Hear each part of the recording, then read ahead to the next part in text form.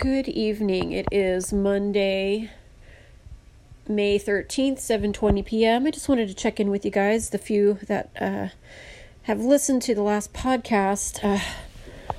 I woke up pretty groggy, and there were a few things that I realized were unintentionally spoken inaccurately.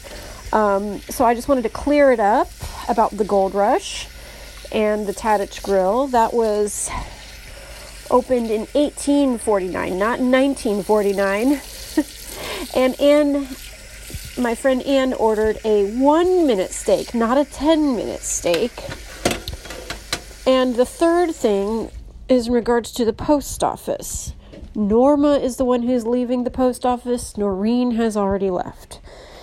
I just had to clarify that. It was eating away at me all day. Anyway, enjoy the rest of your evenings, and thank you to those of you who listened. Bye-bye.